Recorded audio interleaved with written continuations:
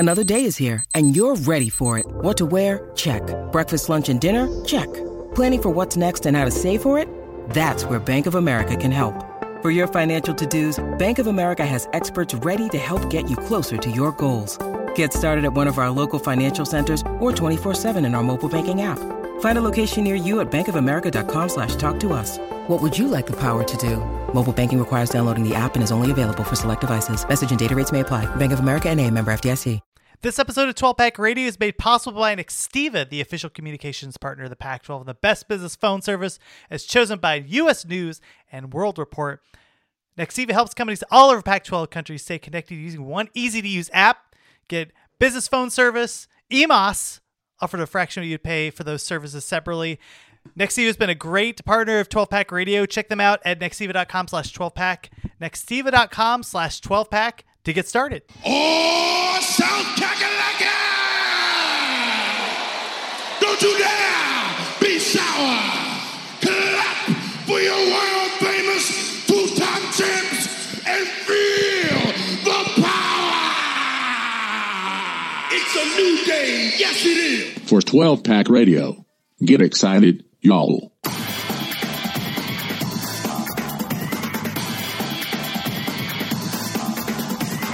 Welcome back, everyone, to 12 Pack Radio, your podcast source for Pac-12 football news, the home of the Beta Rank College Football Statistical Model. And this is a Sharp College Football podcast. Thanks for joining us. This is Brian Conger, and we continue to move through our Spring Questions series. We're going to talk about a couple teams today, and I'm joined as always by Rob Bauer from Sharp College Football, who meticulously has been cranking through all these, not just Pac-12 teams, but teams all over the country on our YouTube page. Rob, how are you? I'm good. We just did Oklahoma State, which was a fun team to think through. They lose an incredible defensive coordinator. They get a pretty good one coming in. Not like one of the teams we're going to cover today who got rid of a bad defensive coordinator and then promoted from within. You always got to let people within your staff know that there's room to run. You know, they got to spread their wings. Who did Oklahoma State get as their DC? They got Derek Mason from Auburn. Oh, that's right. That's and he took a pay cut. He was like, I just want out of Auburn so bad. I will take less money to not be involved in this crazy pirate ship anymore. I don't want any of my fans claiming that I had an affair that is completely unsubstantiated. Yeah. Just to push me out. That whole story is wild. Well, that's interesting. Yeah, and that team is going to be really fascinating to see what they're able to do this year. Do they play a Pac-12 team this year? Oklahoma State? They do. They get ASU. That's right. Oh, Lord Almighty. Well, that will be fun. Well, that's cool. Like, anything else going on at Sharp College Football right now before we dive into the Emory Jones news, and we got a couple teams to cover? No, just cranking through the previews. Going to do Wisconsin next, and then Texas A&M, and then we're on to 30 through 21. We'll have already done 20 previews. Is there any? I mean, speaking of ASU, right? Like, ASU ended up playing Wisconsin in that Las Vegas Bowl. Do you so real talk here, Rob? Real talk. Do you just dust off the previous version preview of Wisconsin and then just read the same thing? Because that team never changes. Well, it's really tempting. I mean, like, so Wisconsin, their defense should be really good again because you've got Jim Leonard, but like the offense has really ended up in a ditch. You know, and it seems inexplicable to me because they just can't seem to put it together with Mertz. Like, and I don't think it's the offensive line. I don't think it's like, I really think it's Mertz is the problem, and they will not look at another option. So, I don't know. I mean, it used to be like a couple of years ago. I mean, like even in like 2019, you could talk about Wisconsin as really like a consistent top 10 team, maybe even, you know, kind of falling in that range, like not in the, you know, realm to compete with the top 2 or 3 teams in college football, but, you know, like they could be in the number 5 team in college football or something like that. But man, right now, like there's a pretty big gap offensively that they're going to have to actually get over. And it's interesting because like Paul Chryst's background is offense. But yeah, like this Wisconsin team with Mertz back at quarterback feels like, oh yeah, I could just dust off the preview again. Like Wisconsin, great defense, like totally mediocre offense right now. Like rinse, repeat. Graham Mertz, the famed great grandson of Fred and Ethel Mertz of Isle of Lucy. So we have a lot of up and coming, famous spawns of people with, you have Bear Bryant's great grandson. Oh, yeah. Thanks everybody for joining us. You can follow us at 12 Pack Radio.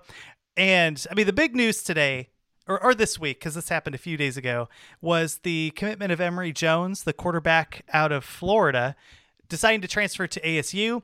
We, on our preview series, had gone through basically everything and almost everything we talked about on our preview series ASU that we did for ASU last week basically holds. We had a question on whether or not the quarterback they would get one, and we knew that Jones was out there as somebody that was considering ASU. And I guess as I'm looking at this, right, because I follow a lot of national college football, and so do you, Rob. I mean, our focus is on the Pac-12. I think clearly this is a good step forward for ASU, being able to get another body in there that has starting experience. But I mean, it wasn't like Jones was kind of on the rocks a little bit at Florida. And granted, it was a bizarre year with the Dan Mullen offense, but I would argue any offense with Dan Mullen is likely better than the offense you're going to see at ASU, regardless of with those players, how they felt towards that coach and that program. And not can just argue, it is a fact that they gave up on that team, halfway through the season. But a 19-13 touchdown interception ratio, 65% completion rate, was able to run the ball, right? Dual threat. He had about 750 yards, 4 touchdowns on the ground. I mean, this is an interesting pickup. I just don't know if he's going to be the savior of ASU, but I think that if you ask most ASU fans, hey, what do you expect this coming year? I think most people, it seems like the expectations for ASU fans are where they should be this year, given the last couple of years where I think, people were saying that they were going to win the Pac-12 South, et cetera, et cetera. Is that a fair assessment of the commitment of Jones? What did you think about him? Yeah, I mean, Jones is interesting, right? His completion percentage is decent. Again, you kind of wonder about how much of that is short passes. He does seem to have a little bit of an accuracy issue a little further down the field.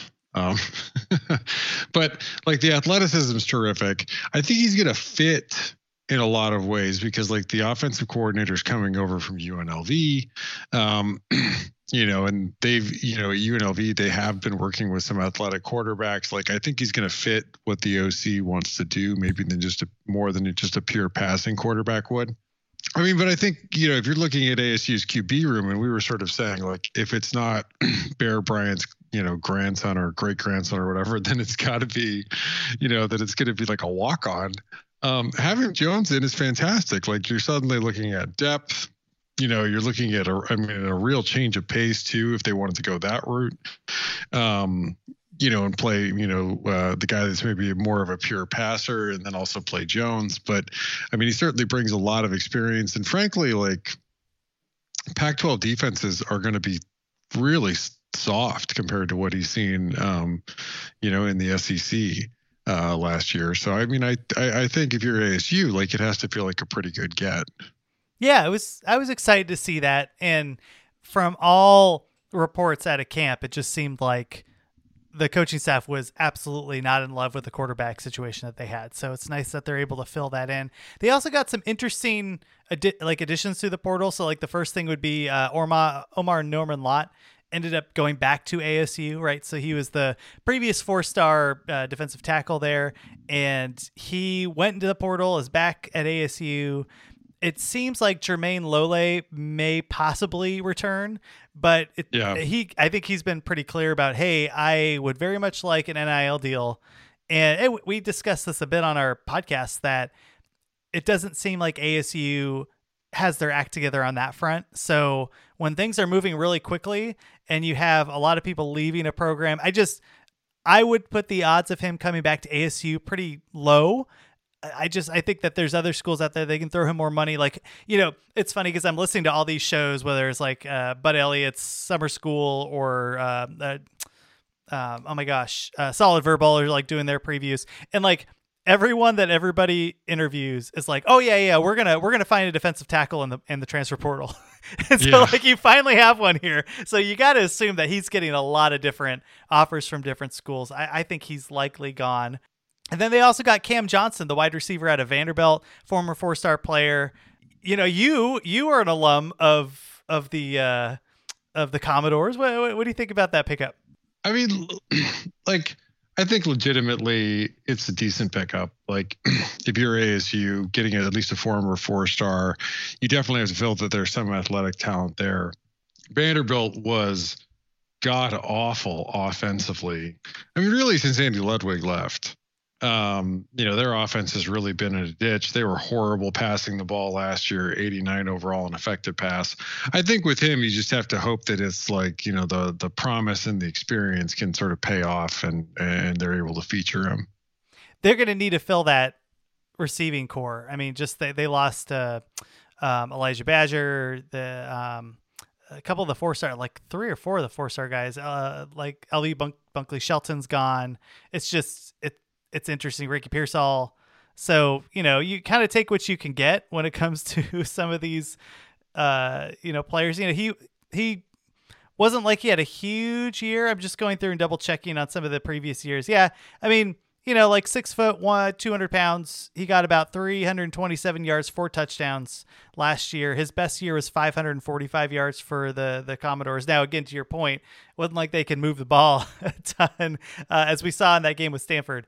But, they're going to need the depth. And I think at this point, until you fire Herm, it's kind of dead man walking. So, get what you can out of that portal, do your very best.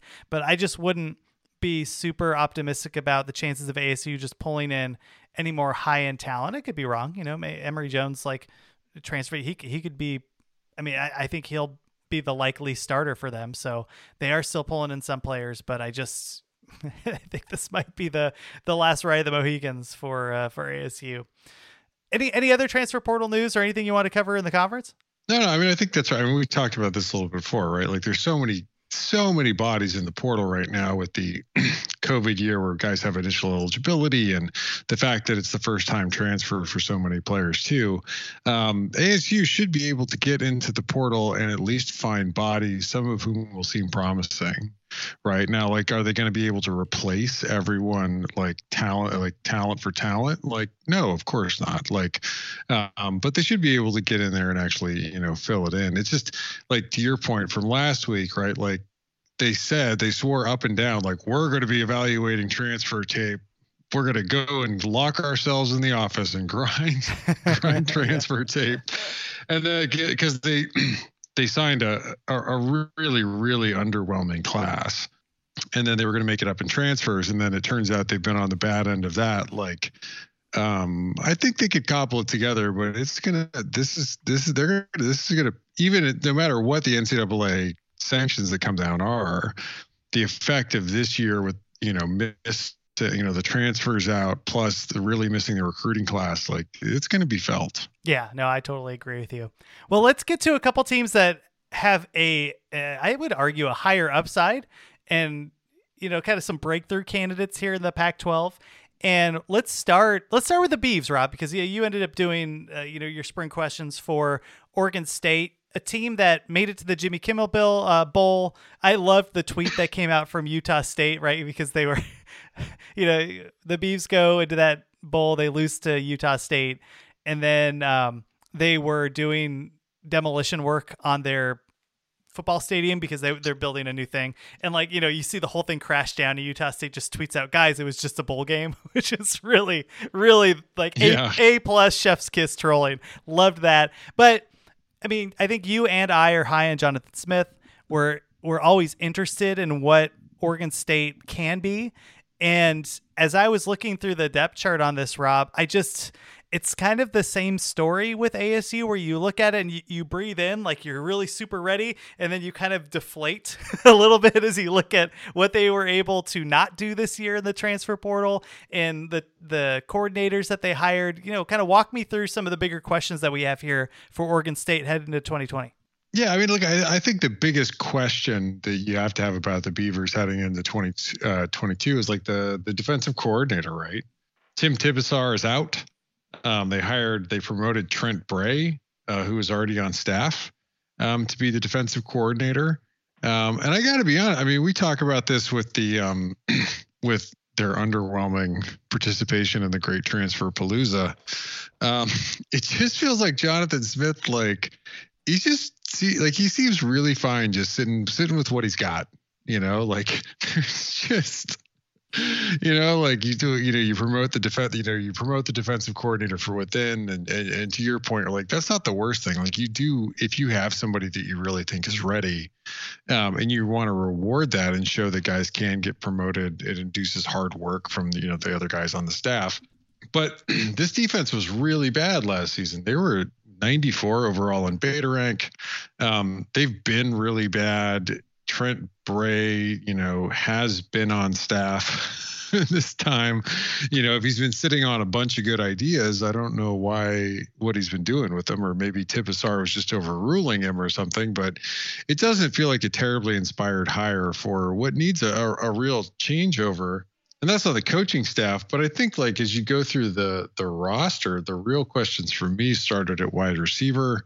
They've been a real run heavy offense, but they're not terribly deep with guys that have playing experience at wide receiver. And I think overall, just at the position, I think they have fewer bodies than you would like. And you have a really hard time. Like, I don't know, absent sort of like being able to sit and watch spring practice, who you'd pencil in some cases is like your backups at your X and Y wide receivers.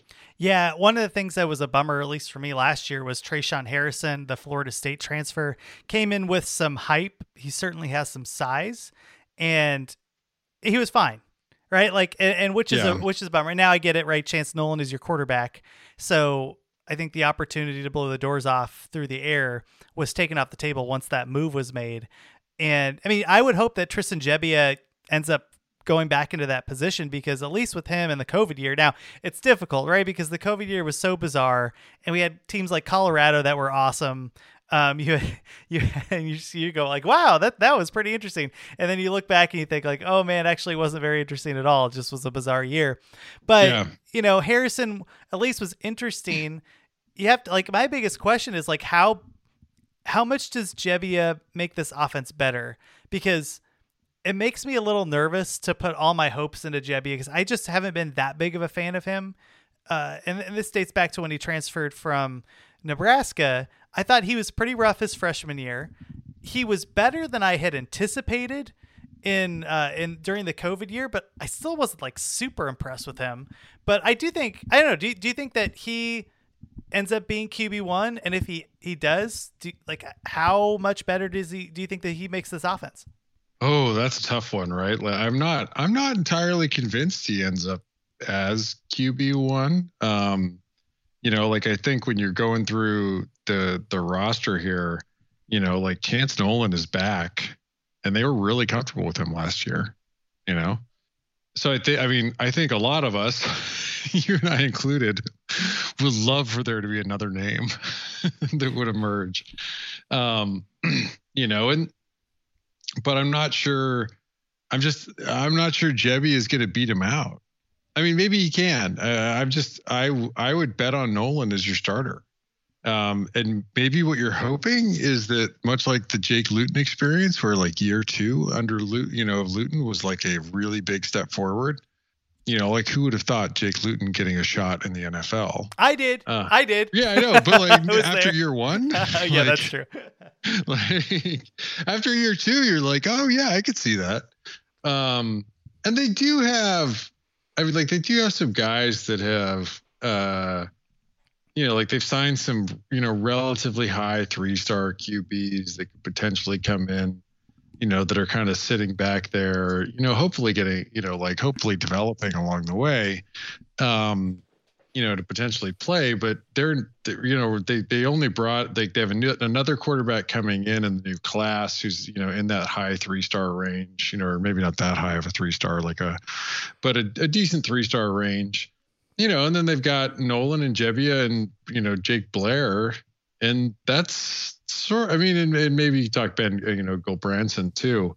But like, there's just, they're going to have 5 QBs, none of which seems to really stand out. And they were maybe in the running for JT Daniels, but I don't know. Like I don't know.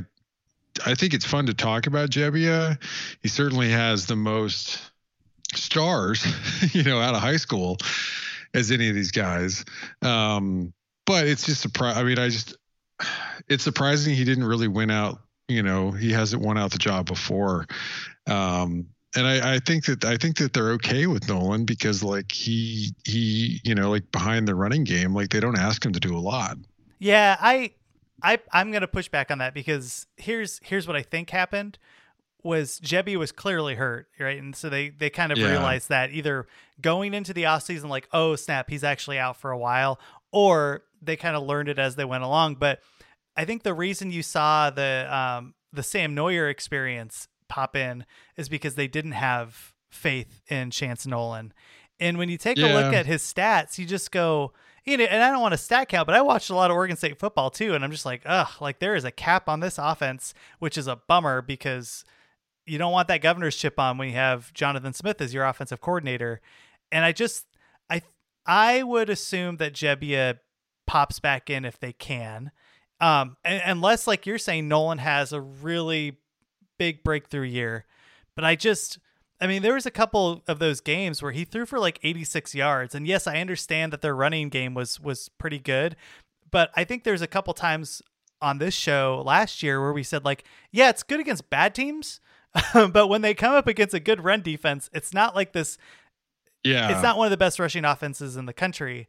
And I think over time, Beta Rank kind of figured that out, right? Because for a while it was like, it looked great, right? Because they were just blowing the doors off of people. But more to the point was the quarterback position where he'd have 86 yards and you go like, he could have had more if he hit a few, right. that wasn't just by design. That was also because he couldn't hit his passes and they didn't trust him to hit his passes. So, yeah. I don't know. Is that, I'm more interested in the running backs because they brought in the Georgia Tech transfer. They had the South Carolina transfer from last year. Is that running game going to be just as good as it was? I really love their offensive linemen, but you have BJ Baylor gone. BJ Baylor, by the way, is way better than I had anticipated. I thought really the Jamar Jefferson drop off was going to be pretty big, and it was a little bit, but it wasn't like like Baylor clearly was like excellent. Can they do that again? Because they might need to. If Jebbia isn't the guy, I think they're going to need to really just stick to that running game. I don't know, but particularly because they don't have the wide receivers like you mentioned either. It's not like they have these, guys that are going to blow up and go up and grab something. I don't know. I'm just worried about the passing game in general. No. I think that's a valid question too, right? And maybe like the first question, which was like, do I trust these wide receivers at all? What do I think they have? And the answer is not much. And I think that's a really big problem when you think about the quarterbacks too. I mean, like who are they going to be throwing to? Who's going to be getting open? That I'm not sure. I mean, they really need Harrison to take a big step forward.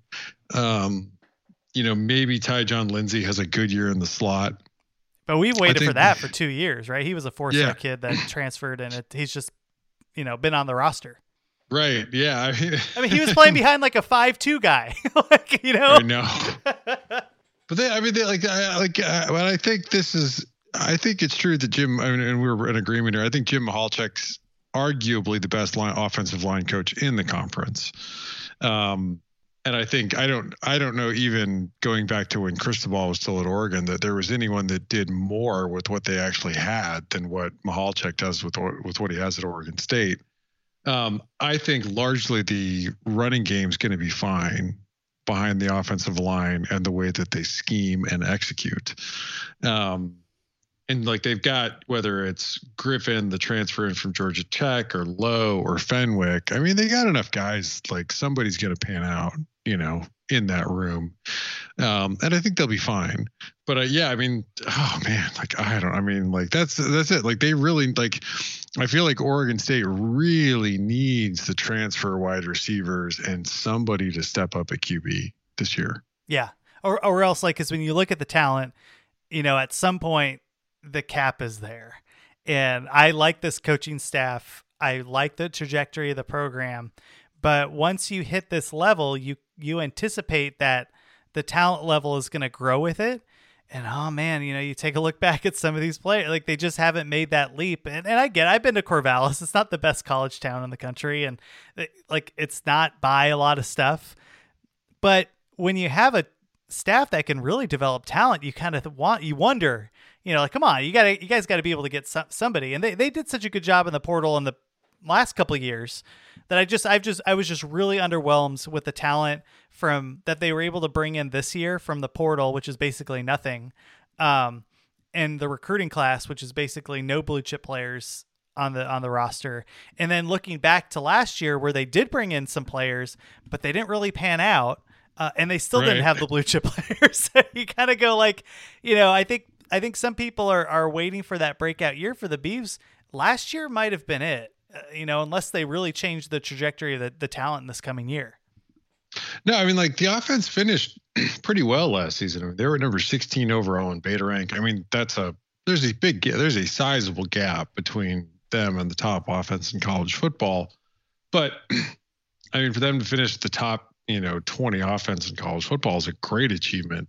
But it was almost all running the football. They were number 11 in effective rush. They were 45 in effective pass. I mean, and most of that passing was keyed up against very favorable, very, very favorable coverage, where teams had really tried to commit to stopping the run.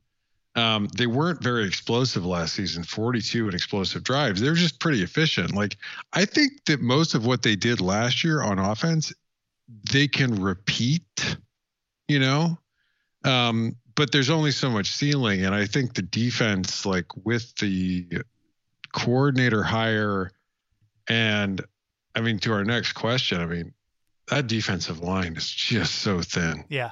I mean, like I think most of the rest of the two deep is fine. Like there's going to be some players that you like. They even have some guys that they might be developing, like Mascarenas Arnold, who's probably going to be your backup at one of the inside linebacker positions, but was a guy that was one of their better recruits that they landed.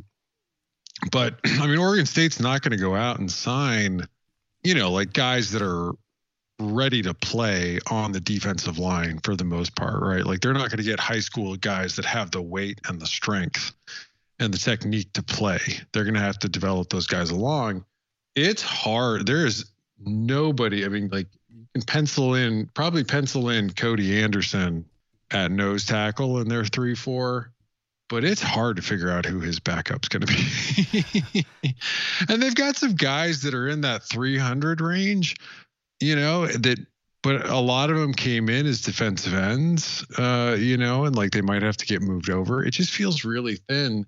And like Hodgins is still going to be there at one of the defensive end spots, but yeah, I mean, I feel like at the defensive line, and this has really been a problem for them. I mean, like they've been okay at generating a pass rush in the past from their linebackers. But they often get mauled at the point of attack. And that's super worrisome because when you take a look at some of these players too, like Avery Roberts, not on the roster anymore. He was first team all Pac-12 and that was it in terms of their defense, and their defense wasn't great last year. And it's really worrisome if there's a team that can run the ball, because I just think that if you're Oregon State, I think in the past you might have been able to get into a gunfight with some of these teams, but this coming year you might not be able to do that. And it might open some holes on that defensive front. I mean, that was the biggest question that I had for Oregon State was, what is this defense and what is the cap that they can do? I mean, would you be surprised? Let's say Oregon State gets to the mid 70s. I'd be surprised, like in beta rank this year, if they get it that high. Where would you put their cap at? I mean, look, I think given the problems that they have, I think, the thinness on the defensive line, like that's going to put a really serious cap on what they could do. I think to your point, like I think their likely cap is like very high 70s, like 79, which would be an increase of 15 spots, right? Like that's not insignificant. Maybe pat yourself on the back for your defensive coordinator hire if they do that. But it is kind of surprising and frustrating for as much promise and as much progress as we have seen on the offensive side of the ball to come into this year and looking at the Beavs, and you're just like, man, like you're just not expecting to walk into a program where the coach has been there, and this is Smith's 5th year. That might be right. But anyway, like you're just not expecting to walk in and look at the defensive line and say, whoa, they are really thin. you know, like you're not expecting to walk in and sort of, like I said, like they got some bodies, but I'm not convinced that they have along that defensive front Power 5 caliber players. And so, yeah, there's some guys like past the starters, and if there are injuries, they could be cooked. Yeah. Well, I mean, like one more question on the defense, because when you take a look at the All Pac-12 team, right? Like any of the All-Americans or the honorable mentions, they give out fairly easily. They give a lot of trophies out on that front, but there are a lot of defensive backs here that were on the honorable mention list for Oregon State. How good were they at pass defense last year? Oh, they really struggled. I mean, that was their real weakness. They were 101 in effective pass. Yeah.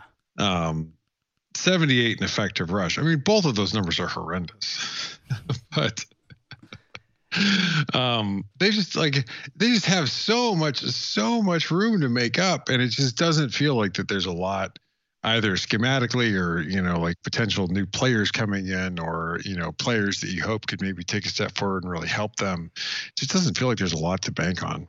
No, it's a bummer because this has been our favorite team, and we made a lot of money on them 2 years ago or 3 years ago when it was the year before COVID, where they were really starting to come into their own. They went to UCLA, beat them on the road, that kind of stuff. And this year might be the year to fade Oregon State. We'll see. I mean, again, the coaching staff is good. So there is a world where they get the best out of their players. Maybe there's a couple guys that have been redshirt freshmen, or they didn't see the field last year because they were developing, and boom, you have a cohesive team, even though on paper it doesn't look great. But because of the coaching staff, you have a great opportunity to just play and punch above your weight. But then you look at, well, who did they? Then you look at the defensive coordinator, where you go, oh my freaking goodness. So, yeah. I even think that rosy scenario is pretty far-fetched. Yeah, I'm not enthused. Like I think Oregon State's. Look, the Pac-12 does not project to be like a murderer's row next season. Now, Washington should be better. And there are some teams we think will be better than they were last season, but it still feels like, the Beavs are like bowl eligibility again. Maybe, yeah. I mean, I think they're gonna be walking that line throughout the year, but yeah, they always every year, and God bless them, and I love it. There's some team that goes to Corvallis and it's cold and it's wet and the fans are loud and it just sucks to be there. And Oregon State always gets somebody. So I'm looking forward to whoever that is, Oregon State ruining your Rose Bowl, your playoff contention. That will happen. So they're still one of my favorite teams. I'm just kind of not as high on them as I have been in past years. All right, Rob, let's go to a team that projects to be a little bit better than they were last year. And let's do it right after this. When you need mealtime inspiration, it's worth shopping Kroger, where you'll find over 30,000 mouth-watering choices that excite your inner foodie. And no matter what tasty choice you make, you'll enjoy our everyday low prices, plus extra ways to save, like digital coupons worth over $600 each week. You can also save up to $1 off per gallon at the pump with fuel points. More savings and more inspiring flavors make shopping Kroger worth it every time. Kroger, fresh for everyone. Fuel restrictions apply. With threats to our nation waiting around every corner, adaptability is more important than ever. When conditions change without notice, quick strategic thinking is crucial. And with obstacles consistently impending, determination is essential in overcoming them. It's this willingness, decisiveness, and resilience that sets Marines apart. With our fighting spirit, we don't just fight battles, we win them. Marines are the constant our nation counts on to fight the unknown. And through adaptable problem solving, we do just that. Learn more at Marines.com. Okay, we're back. We're talking Pac-12 football, and we're talking the Cougs. We're talking Washington State here. And, taking a look at this roster, Rob, as I was going through it, I I anticipated myself. I mean, like, I knew going into this year that I was going to be fairly high on the Cougs. It just was how excited was I going to be about this team? But I think the interesting part was as I was working through the defense, I was working through the returning starters. I mean, like, the more I looked at it, the more I'm like, okay, I see it. Like, there is a world. I don't think it'll happen, but there is a world where Washington State wins the North. And I can see why there are some people that are like really into college football that are making that argument, because I kind of rolled my eyes a little bit at that. And then I started looking through the roster. I'm like, okay, I'm not on board with it, but I do think that they're going to be very competitive, that this is a bowl team, and that they have an opportunity to be pretty solid. As you're looking through this, what are some questions that you have? Because I have two glaring ones. I mean, I think the biggest question I have for Washington State, coming into the season, I mean, is really is a little bit of QB, right? Like, I mean, what do we have in Ward? Like, I mean, everyone's high on him. Everyone's high on him. What we saw at Western Kentucky last year was Zap. Everybody I think is anticipating that Ward plus his offensive coordinator really works. And I think that's largely right. But like, I also think like I have questions a little bit on the offensive line. They are losing Lucas, finally moving on to the NFL. Yeah. And they're switching back away from the run and shoot back to the air raid. Are they going to have, are they going to be ready for that? And then stopping the run. Like, they really struggled to stop the run last year. They were a lot better against the pass. Yeah. My biggest question was the offensive line, because they don't just lose Abe Lucas, but they lose Brian Green, they lose Liam Ryan. That's a problem. But so I get my biggest question though is if they're going back from the run and shoot back to the air raid, then I do think that negates some of the offensive line worries, right? If you're trying to get that ball out quickly, it does lend itself to be a little bit more forgiving on an unincorporated offensive line.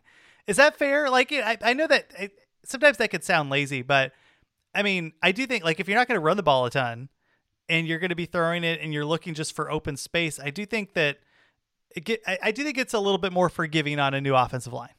Yeah, I mean, I think that's true. I mean, I think it's simpler than the run and shoot in a lot of ways. I mean, you're probably going to be throwing the ball a ton. So, you mostly know what you're going to have to do and deal with. I think that I think to that, like to your point, like they are losing some experience, they're losing some good players, and you kind of wonder, like, because they had been carrying some of the guys that had been pretty good under Mike Leach and that had developed under Mike Leach. Like, what have they been doing behind the scenes while those guys were playing, right? Like, have they developed players ready to play behind the scenes? That's sort of my question, right? Like, because you have this interim of this, 2 years with the other coaching staff. Who do they recruit in? Who do they develop that's really ready to go? Yeah, that was there's a lot of underrated stuff that Leach did, and good and bad. One of them was the offensive line, because I think there's the chance of the lazy trope on, these guys don't have to be that good. But like, he got a number of offensive linemen into the NFL and it wasn't like he was recruiting blue chip players. Like, that staff was legitimately good at finding talent and just building them up over 3 or 4 years. And then by the time they were a senior, you go like, oh my gosh, that guy's actually pretty good. Same thing with Abe Lucas. Like, I think Abe Lucas was a two-star, maybe like a low 3-star that ended up coming and just over time developed. And him and Liam Ryan, there's like some interesting pieces all the time that seem to bubble up. But like, what were they able to do behind that? Because now we're going to find out, because a lot of these guys, we're going to see if they're able to develop, and it could be a little thin. And I'm just curious what kind of staff, that their new head coach has put together to be able to develop the offensive line. Another question that I had, Rob, was the secondary. Yeah. I'm worried about the run game.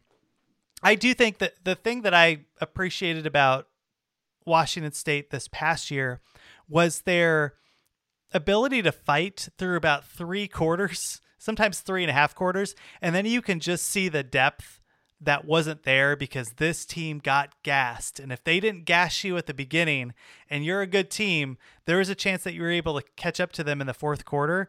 But the secondary is all just people that, I mean, like in the past, they had some interesting corners, but a lot of them are gone.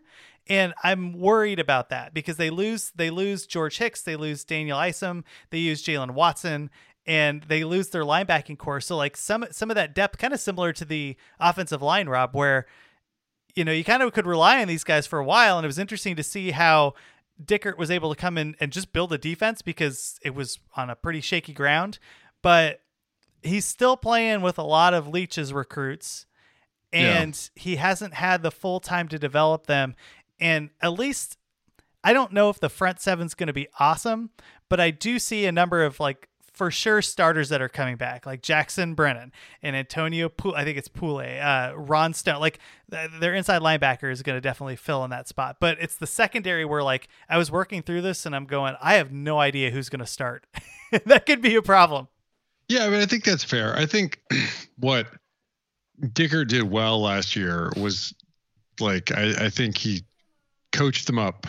I think they understood what they were doing in coverage for the most part. I think he was I think they found interesting ways to send pressure, and generally worked with what was often an undersized defense out there, and used, you know, speed to their advantage, as it were. But like, I mean, to your point, yeah, like they're losing some good players, some guys that played a lot for them last year.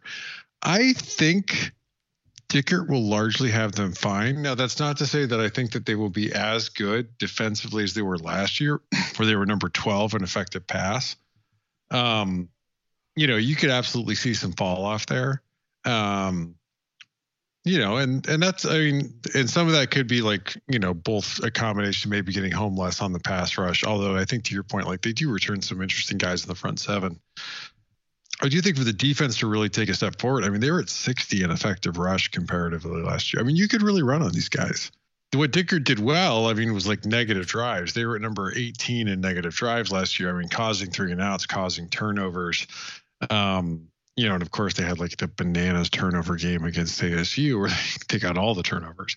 But I think like there's still room to clean up in containing big plays. It could hurt if the secondary gets burned, right? If they're struggling with that. And then, like, to your point, yeah, like they're losing a couple starters and they were a little thin last year. But I think Dickert's, you know, I like the defensive coordinator he brought in from Nevada. You know, I think defensively, I think they should be okay. I mean, that defense that he brought with him from Wyoming is largely pretty good. Yeah, I agree. I mean, that's why I think that if you squint, you can see a scenario where they are a surprise team that wins the North. I mean, if Ward gets hot as hell, and it is like Western Kentucky, you know, where the offense just really gets going, and Dickert is able to keep the defense where they were in that 30-ish range. Yeah, they get lucky. All they're going to have to do is get lucky in a game or two, and yeah, they could do it. Yeah, because they have the wide receivers, right? Yep. Stribling, Ollie, Victor. I know that, like, I loved Travell Harris to pieces. Like, he was one of my favorite players in the Pac-12. He's gone. Calvin Jackson Jr.'s gone. But and a lot of the players that they bring back were recruited for the air raid. So they kind of made the transition. Now they're going back. I just think that offense, you're right. If Ward is solid, the offense is going to hum. And then, you know, your bull case is, yes, some of these pieces in the secondary and some of the depth here, I don't quite see it, but if there's a strength to this coaching staff, it's the defense, and we have a fairly proven defensive coordinator that is now the head coach, and that's interesting to me. And so, you know, like, we're not going to go through schedule. We'll save that for as we go further down the spring. We'll take a look at fall camp, make sure there's no injuries, knock on wood.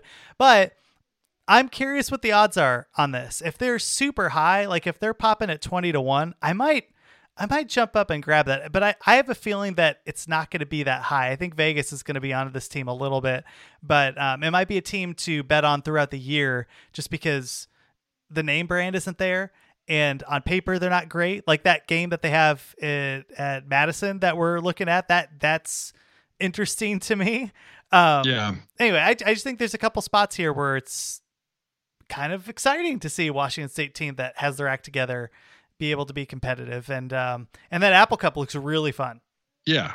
I think this team has all the, like, if you're going through potentially like fun surprise teams, like Washington State's definitely it. Cause like, I think you could make an argument that Ward could be a real upgrade over Delora, and Delora wasn't bad last season. They finished at 17 in effective pass, but he definitely leaves some money on the table. Yeah. And like, if Ward is able to clean that up, then offensively they should be better. Yeah.